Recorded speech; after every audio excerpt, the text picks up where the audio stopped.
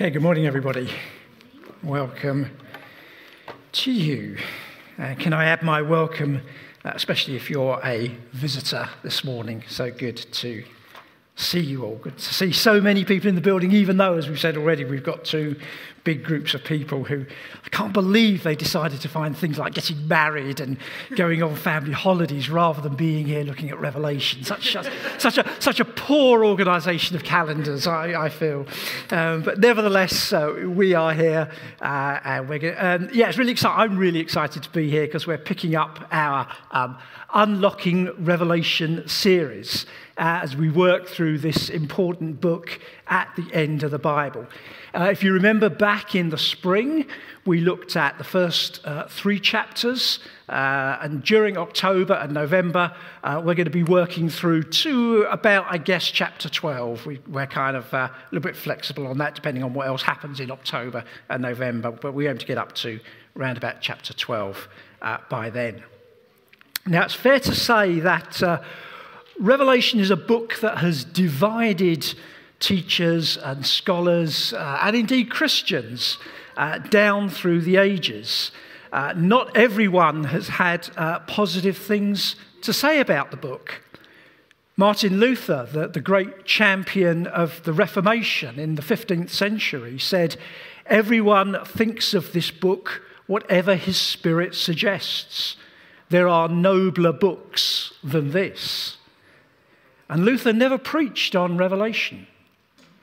The other great champion of the Reformation, John Calvin, wrote commentaries on every book of the Bible apart from Revelation.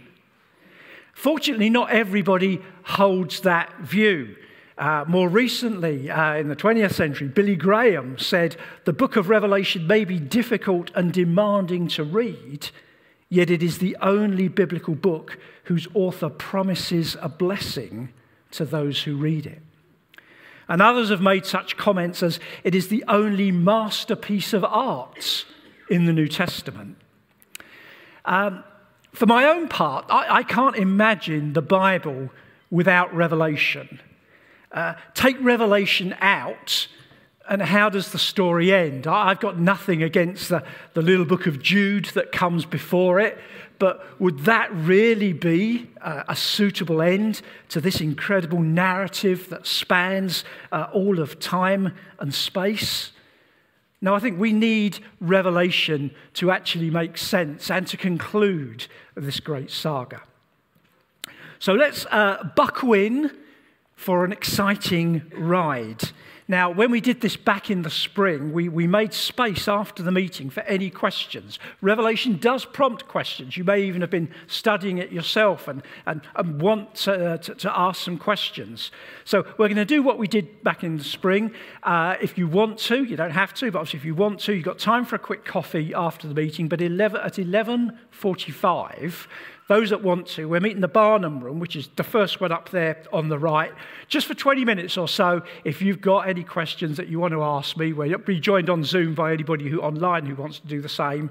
And if you're happy talking and having a coffee, then that's absolutely fine. But for those that want to, 11:45, grab a coffee, join me in the Barnum Room.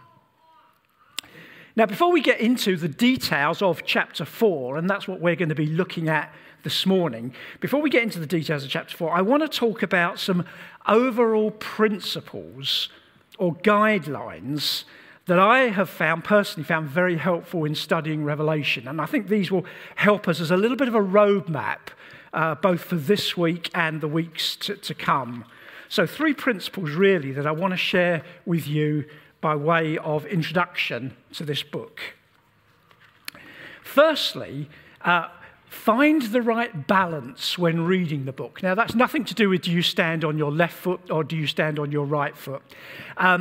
But it's fair to say that there are many different views that we can have on Revelation. The great preacher and teacher David Pawson once famously said, when it comes to Revelation, there's 2 types of Christians. There's those that you can't get into the book, but they fear the complexity and the difficulty and the symbolism and what does it all mean. And a book that covers such topics as the end of the world, climatic battles, persecution, tribulation, for some is frankly a book to be just left alone. There's those Christians you can't get into the book. But there's also those Christians you can't get out of the book. That same symbolism and complexity almost becomes an obsession, that they want to understand the finest tiny details and discuss that and study that to great lengths.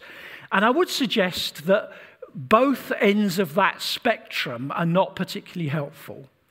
We need to find the right balance when we do want to open it up, we do want to study it, and we're not fearful of it, but by the same time we don't become overly caught up in its complexities. Secondly, hold the book lightly. Again, that's nothing about gravity and you might drop it, but it's simply that you don't have to study Revelation for very long to see that there's a great depth, and many different people will have different viewpoints on Revelation, interpret it, preach it, present it in different ways. That's true about just about every book of the Bible, but it's particularly true about Revelation. Is it a linear story with a beginning and a middle and an end? Or does it jump forwards and backwards, a little bit like flashbacks in a film, so that what we read chapter by chapter is not necessarily the actual events order in which events occur? Should the imagery, and there's plenty of imagery in Revelation, should it be taken literally, or is it more illustrative and symbolic of things that we need to understand? And there are many, many other points of difference as well. Different people will have different views, and that will colour how they preach and teach this book. Very often, just for background, when we sit down and work out what we're going to preach between us, we generally say, hey, yeah, let's do that particular series, and here's a passage, and we go off and do our own thing. We bring our own flavour to it. It's fair to say that Steve and Danny and I, we've had a number of chats about Revelation, not so that we enforce any particular view on the other two, but just so we make sure at a very broad level we're coming at this from the same direction. We do have that same overall view of the direction and the purpose of Revelation, because it's very easy, and in many cases fine, to hold different views. I acknowledge that others could well preach this passage differently. And for that reason, actually, if you haven't spotted it already, I've put together a couple of additional videos. I wanted to bring some kind of background information to Revelation as a whole, stuff that didn't actually sit in the passages themselves. They're available on YouTube, and I think the links are on our Facebook page and various other places. There's one available now. I'll be posting another one later on next week. So do check those out. So there are different views. Hold the book lightly. And then thirdly, and I think very importantly, focus on the big picture. It's absolutely right that we dig into the symbols and the imagery in chapter 4. But the important thing is to focus on what is that pointing us to? What is the big picture? What is the overall narrative? What is it that we're being asked to see here, rather than to focus on the detail? If I can sum up the entire book of Revelation in 2 words, I will.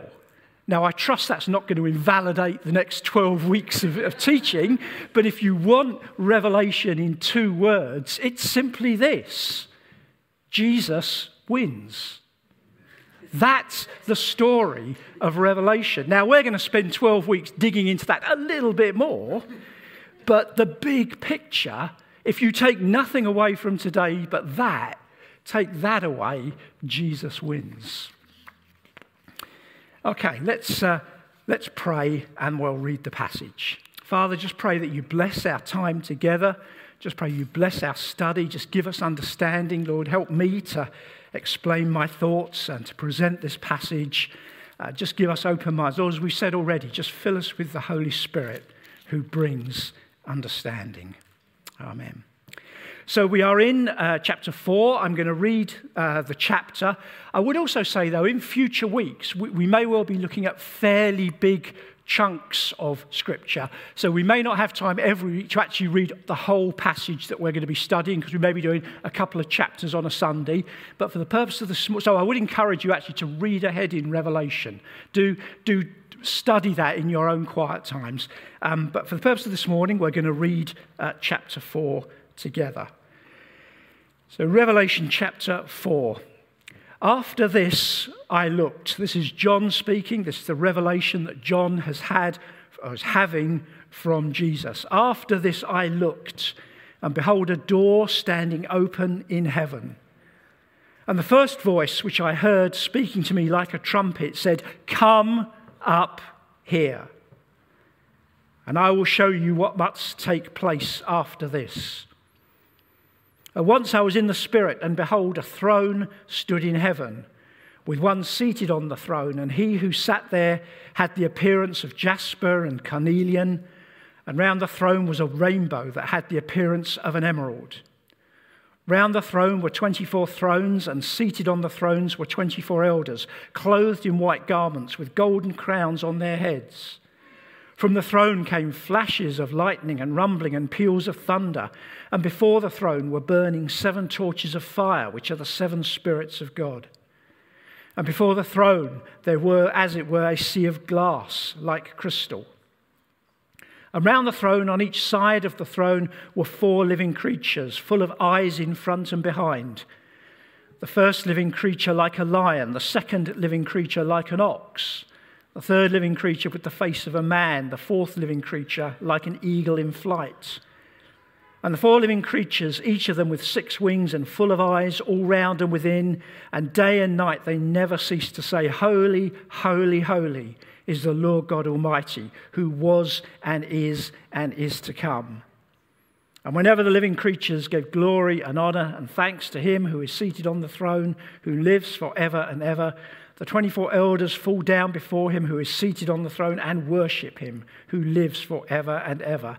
They cast their crowns before the throne, saying, "Worthy are you, O Lord our God, to receive glory and honor and power. For you created all things, and by your will they existed and were created." Amen. We almost don't have to do anything else, do we? Just reading that does our spirits good. Just reading that lifts us. That is just so amazing, just so impressive, such a picture of worship in heaven. Amazing. Well, actually, let's look into the passage then. John hears this voice like a trumpet that says, "Come up here." So far, the only title we've got for this morning is Revelation 4. If you want something just a little bit more exciting, then I would suggest that. Come up here. John is encouraged to see things from a new perspective, to see things in a new way. And there's 3 things that I really want to suggest this morning about this perspective. I am a person who loves to have kind of 3 points. Just so I can manage your time expectations well, we are going to be dwelling a lot of time in the second point. So I have a short point, I have a long point, and I have another short point. So if anybody's looking at your watch and thinking, well, where are we in all of this? 1 short point, 1 long point, 1 short point. But I want to suggest that as we look at chapter 4, we see 3 things with this "come up here, and I will show you something." It is, first of all, a new perspective. I'll explain what I mean by that in a moment. It is a familiar perspective, and it is a triumphant perspective. But let's start with the first one there, a new perspective. The scene has changed. See, for the first 3 chapters of Revelation, we have been viewing a scene from a very earthly perspective. John has had this vision. He's had these letters to write to 7 churches. We studied those in the spring. These 7 little churches that John himself had been involved in planting. And 19 times in the first 3 chapters of Revelation, the word church is used. That's the focus of these first 3 chapters of Revelation, the church. Small churches which John has been involved in. And if we were to pause here, as indeed we have for the summer, if we were to pause after chapter 3, there is a gear change as we move into chapter 4. The scene changes. We're not seeing things from an earthly perspective now. John is told to come up here and see things from a heavenly perspective. And there is perhaps one question that we and John might want to ask after chapter 3 that this scene change helps us with. And that question is simply this: what future is there for the church? Or let me put it another way: does the church even have a future? Because when we look at those first 3 chapters, when we look at those 7 letters, we find small, tiny, struggling churches. In some instances, Jesus has some commendation to say, you're doing well, carry on. In other cases, he has some words of caution, some words of reproach to say, you need to change this. But nevertheless, here are 7 churches struggling with opposition, with temptation, with tribulation. We unpacked that all back in the spring. And the question really is, given those circumstances, in another generation, will there even be a church? Will there even be a church? And so John is told to come up here and see something from a new perspective. See something from a different place. See what must take place after this. That's a very literal comment, I think, to John, to see what happens after your life. What happens to these churches that you have invested so much of your time in? John was reaching the end of his life. He was imprisoned on the Isle of Patmos. He was unlikely to ever visit these churches again. Would he see the culmination of his work? What would be the result of that? Well, come up here, John. I'm going to show you. And we see this wonderful picture of worship with elders and creatures, and indeed the church around the throne. The church does indeed have a future. Day and night they never cease to say, holy, holy, holy is the Lord God Almighty, who was and is to come. Worthy are you, O Lord our God, to receive glory and honor and power, for you created all things, and by your will they existed and were created. As I said, in chapters 1 to 3, the word church appears 19 times. That word doesn't reappear until the very end of the book, when we have the new Jerusalem and the new heaven and the new earth. The church is still there in chapters 4 through to 20. The church hasn't gone away, but the perspective has changed. The view has changed. This is a new view. See what this looks like from heaven's perspective. And in the midst of troubles and hardships, there is this picture of victory. In the midst of uncertainty, there is certainty. John can be assured that the church will not just curl up and die.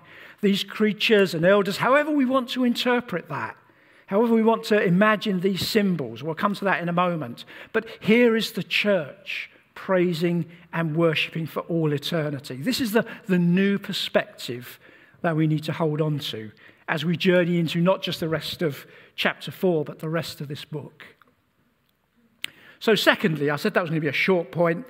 The second point, this is a familiar perspective. Now, whoa, you all say at that point. Whoa, you all say at that point. A little bit of audience participation. If Steve was here, we'd have audience participation, wouldn't we? Come on, we got to, whoa, can I hear a whoa? Whoa, you all say. How can this in any way be familiar? Creatures that look like an ox and a lion and something else. It's anything but familiar. But this is going to be the key to kind of unlocking what comes next.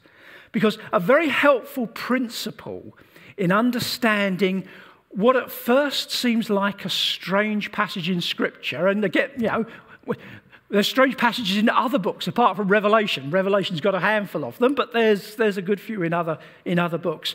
A good principle in understanding what at first seems like a strange passage is to ask the question, where have we seen this before?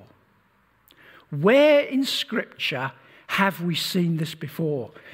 Someone has totted up, I think, the symbols in Revelation. I didn't do it myself. I've taken this on good authority from somebody else, but there are apparently some 400 instances of symbols or pictures or references to things in Revelation. Something like 3/4 of those, over 300, are actually mentioned previously in Scripture. So you see, we have this toolkit to understand what we're seeing here, even though to us at first glance it seems very strange. So I said this was going to be a big point because this itself is going to break down into 3 kind of little bits. But the principle that we're going to apply here is to ask that question as we unpack chapter 4. Have we seen this before? So let's look at verse 3. John has this vision and he says, and he who sat on the throne had the appearance of jasper and carnelian, and around the throne was a rainbow that had the appearance of an emerald. So the first thing I want to look at here is, what does this mean? And whether you're familiar with the jasper and carnelian and emerald we probably get, but they're actually all gemstones. They're all actually precious stones. Jasper is actually a clear gemstone, probably like a diamond. We probably say diamond these days. Carnelian is more commonly known as sardis or ruby. It's a bright red gemstone. An emerald we're kind of used to, that's a kind of bright green gemstone. So when John is having this vision of this throne, and he's saying, he who again, John doesn't say he's seeing God. Well, we know he's seeing God through the phrases that the people that worship him use. But it's this picture that's just surrounded in light. I mean, the best John can do, he's struggling with words. It's like carnelian and jasper and emerald. That's the best I can describe it. But we have to ask the question, where have we seen this before? And back in Exodus 28, there's a big passage there about how the priests in the Old Testament had this special breastplate that they would wear. There's kind of picture there. And on it were 12 gemstones. And those 12 precious stones represented the 12 tribes of Israel. There was one for each of the 12 tribes, the 12 sons of Jacob. And the first stone on that breastplate was the ruby. And most commentators will say that represents the firstborn son, Reuben. The last stone, the jasper, represented the youngest son, Benjamin. And the fourth stone, the emerald, would, if you do the sons, that represents Judah, who's the tribe from whom Jesus himself was descended. And so by saying, I see someone or something that looks like jasper and carnelian and emerald, it's kind of this encompassing picture of all the people of God. Certainly from a first century perspective. Now, we ourselves, we know that the people of God is a little bit wider than the 12 tribes of Israel. And so we, in the 21st century, we kind of resonate more with chapter 7 and verse 9, which says, after this I looked. This is still John's same vision. I'm jumping into chapter 7, but this vision that John has here goes from chapter 4 through to the beginning of chapter 8. It's all the one vision. So if we jump ahead very briefly to Revelation 7, it says here, after this I looked, and behold, a great multitude that no one could number, from every nation, from all tribes and people and languages, standing before the throne and before the Lamb, clothed in white robes with palm branches in their hands. Now, we resonate with that verse, don't we? That's a verse that we read. That's a verse that means something to us. At the end of the time, well, yes, John, we're with you on that. A great multitude that no one can number, every tribe, every nation, every people group standing before the throne. Amen, bring it on. Yep, that's a 21st century verse for us. But when we read, hey, I look and I see jasper, carnelian, and emerald, that's a first century way of saying exactly the same thing. I'm seeing all people, John is seeing all people before the throne. Now, as I said before, you can do your own digging, you can watch your own videos, read your own books. Different people will give you some different, and because there are many other perspectives on these gemstones. And that's why I say the big picture in all of this is important. Because wherever it points us to this picture of all people before the throne. Whether you're reading Revelation in the 1st century, 2nd century, 3rd, 4th, 5th, 6th, up to the 21st century, you come away from the beginning of chapter 4 and say, I can see all people before the throne. Do you get that point? That's kind of what these gemstones are saying. Well, we can do a similar thing with the 4 creatures in verses 6 to 8. And here's again where this kind of symbolism and this strange picture kind of kicks in. What's this all about? And around the throne, on each side of the throne, are 4 living creatures full of eyes in front and behind. The first living creature like a lion, the second living creature like an ox, the third living creature with the face of a man, and the 4th living creature like an eagle in flight. Setting aside what that actually looks like, if you could imagine it or draw it or have it in your mind's eye, setting aside what that actually looks like, here again is a picture of completeness. Here is a picture of everyone around the throne. Now, as I said, there's a number of ways to understand these symbols. We need to hold different viewpoints lightly. But let me just share with you a couple of ideas that people have suggested or proposed that we could understand these 4 creatures. Some have said that they represent all of creation. The lion represents wild animals. The ox represents domesticated animals. The eagle, flying creatures, and the man, clearly mankind. And when you look at those 4 creatures, you have this kind of broad brush picture of kind of all of creation represented.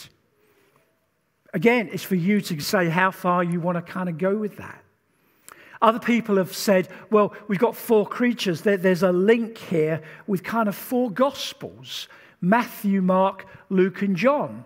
And the Gospels, although very similar in many respects, do have a different slant and a different flavour and a different direction. Matthew is often talked about as the gospel of Jesus the King. Matthew talks about the rule, the royalty. Yeah, you struggle when you start to read the Gospels. The very first chapter of Matthew is just this family tree. What's that all about? Well, it's showing that the royal lineage of Jesus. Matthew is the gospel of Jesus the King. And hey, we've got the lion, the king of the animals. Mark is known as the gospel of Jesus the servant.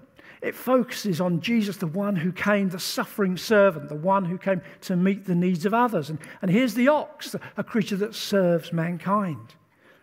Luke is known as the gospel of Jesus the man. Luke, above all the gospels, highlights and points us to the humanity of Jesus. Here's a creature that looks like a man. And John is the gospel of Jesus the God. Starts with those incredible words. You know, in the beginning was the Word, and the Word was with God, and the Word was God. And so John is this wonderful gospel of Jesus who's divine.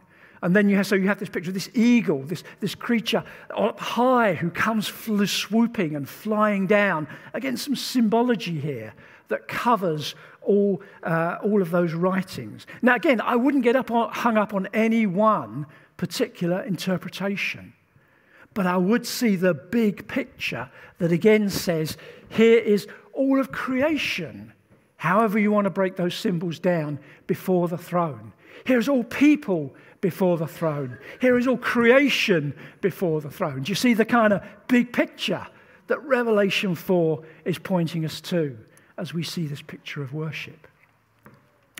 Before anybody asks about the eyes and the wings, well, what about the eyes and What about the eyes and the wings, I hear you say? Thank you so much, Dave, for that. Yeah, I mean, to be honest, I'll give you my personal viewpoint on that one. I'm not even going to share with you what other people have suggested, but it actually means something very, very personal to me.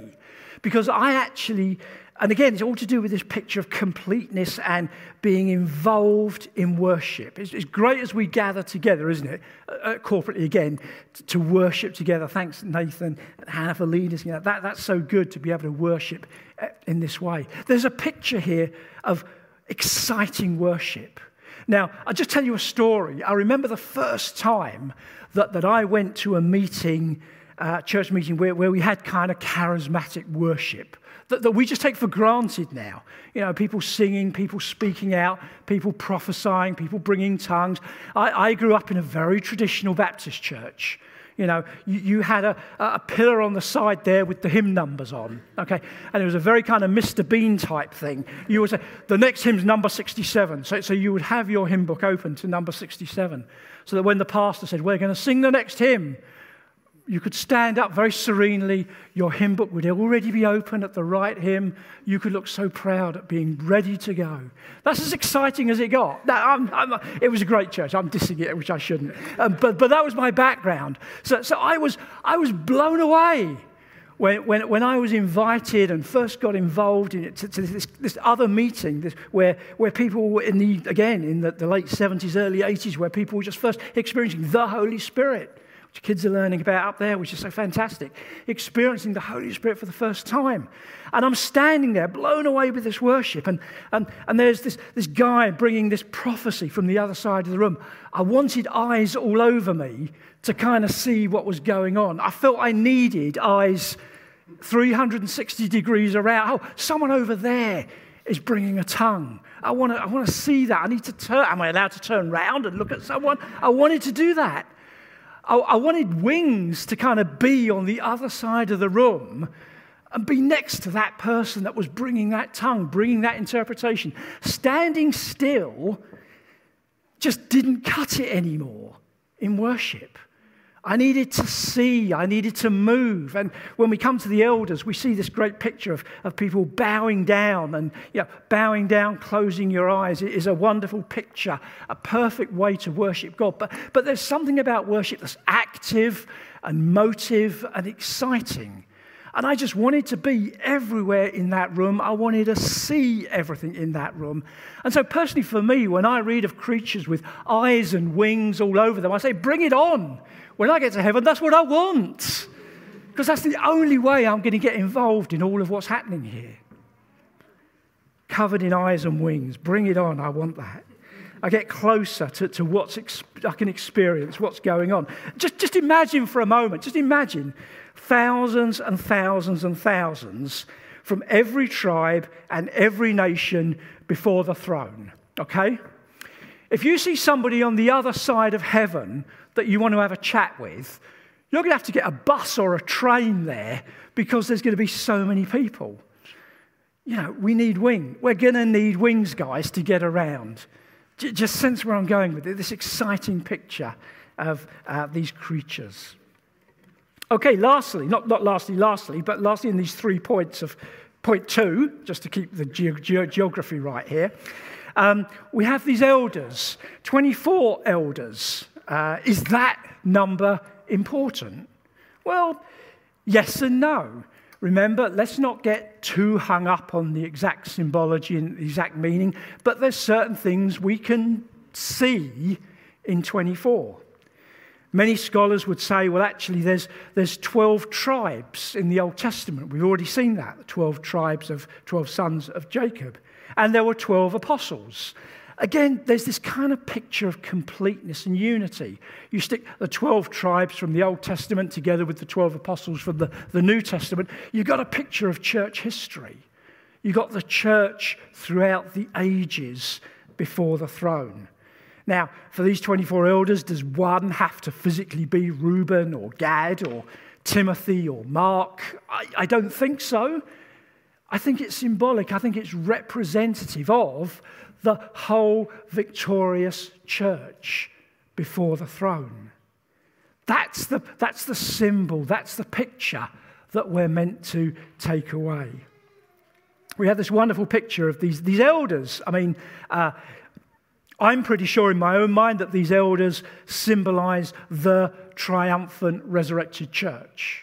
Whether they're 12 tribes, 12 apostles, whether they're symbolic of the church before the throne, they certainly are the redeemed church. Others have suggested angels, but I don't think that's right. I would suggest that they do represent the church for a number of reasons to do with the crowns that they wear. I mean, white robes are always a symbol of purity and cleanliness, that's fine. But I think there's something really important in the crowns that they wear.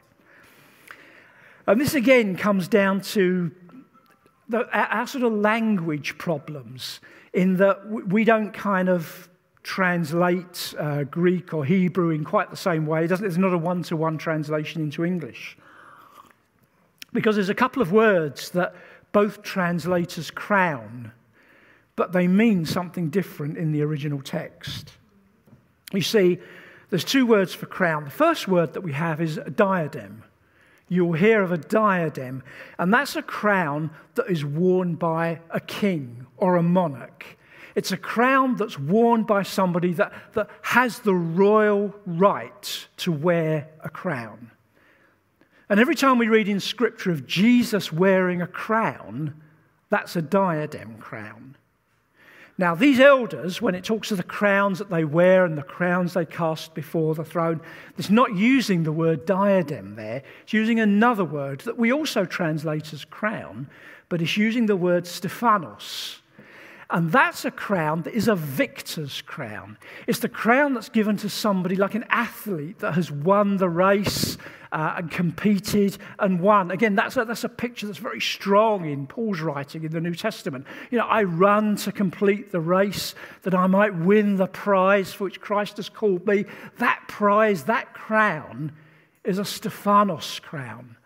And so that leads us to see this is a picture of the victorious church before the throne, casting their crowns before him, saying, "Worthy, worthy are you to receive honor and glory and power, for you created all things, and by your will they created forever." So, gemstones, creatures, elders, they're symbols of a united creation, all people, all ages before the throne. That's what we're seeing in chapter 4 of Revelation. And then my third point, I said it was a new perspective, it was a familiar perspective. Thirdly, it's a triumphant perspective. Lastly, and quickly, I've kind of said this already, but I wanted to end with this point because I think this is really important. This is the takeaway thing from this passage. Because I want you to think a moment about what some of the verses that we've read in chapter 4.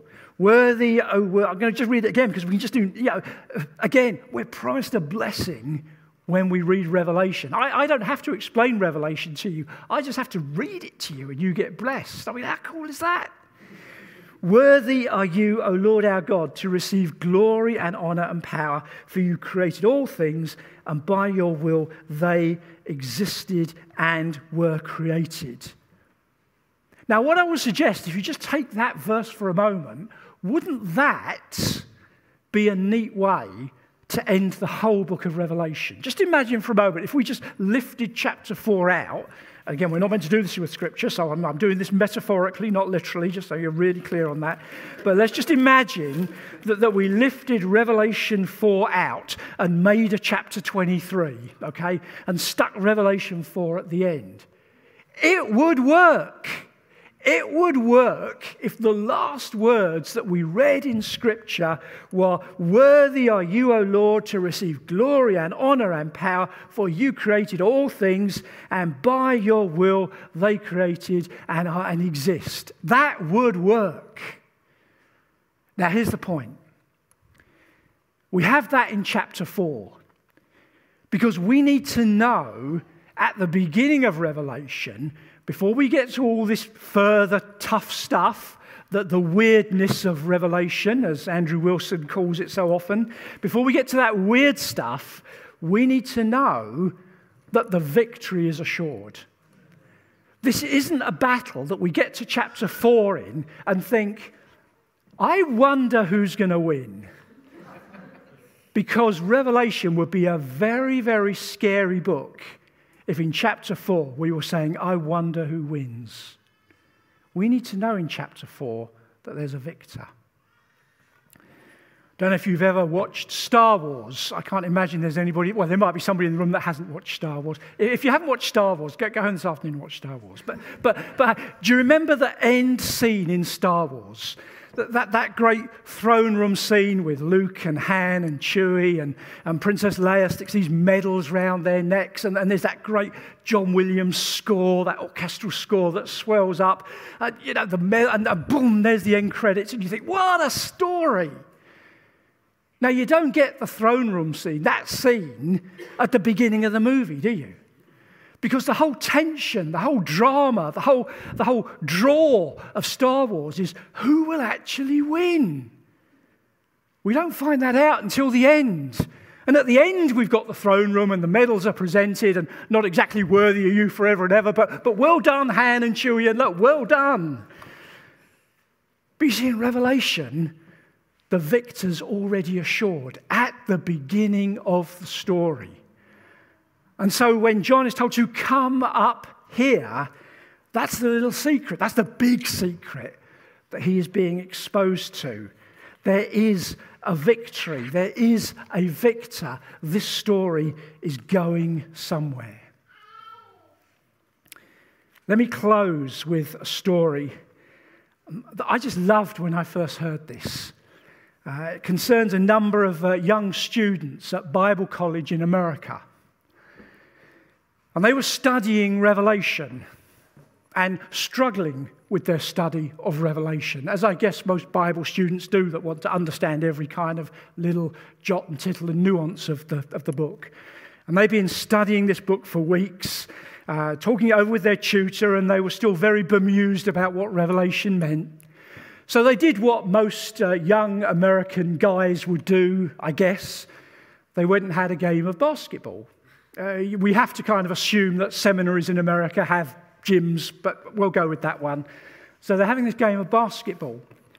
And as they're playing this game of basketball, they notice that the janitor, this old guy, is sitting on the bleachers, on the seats at the end, waiting to kind of lock up with the keys around his neck. And he's reading the Bible. So at the end of their basketball game, they go up to him and ask him what he's reading. And he says, I'm reading Revelation. And they say, oh man. They roll their eyes, they hang their heads, they say, that's a tough book. That's a hard book. You know, they didn't quite say it, but you're an old guy. You know, we're young, we're there. We've been wrestling with this. And, oh, that's a tough book to read. And he said, no. It's the simplest book in all of the Bible. And again, they hang their heads and they say to him, how can that possibly be? And he looks at them and he says, Jesus wins. Let's pray. Father, I just thank you for your word. I just thank you that we have been able to kick into this incredible book, this incredible vision. I pray that it would speak to us in whatever way you want to speak to us. Lord, just fill us with understanding. Just pray your Holy Spirit will come on us now just to seal these words, just to give us confidence, to give us assurance, to just know that you are with us and for us for all eternity. Amen. Amen. I'm going to hand back to the guys to just lead us in a bit of worship. Thank you.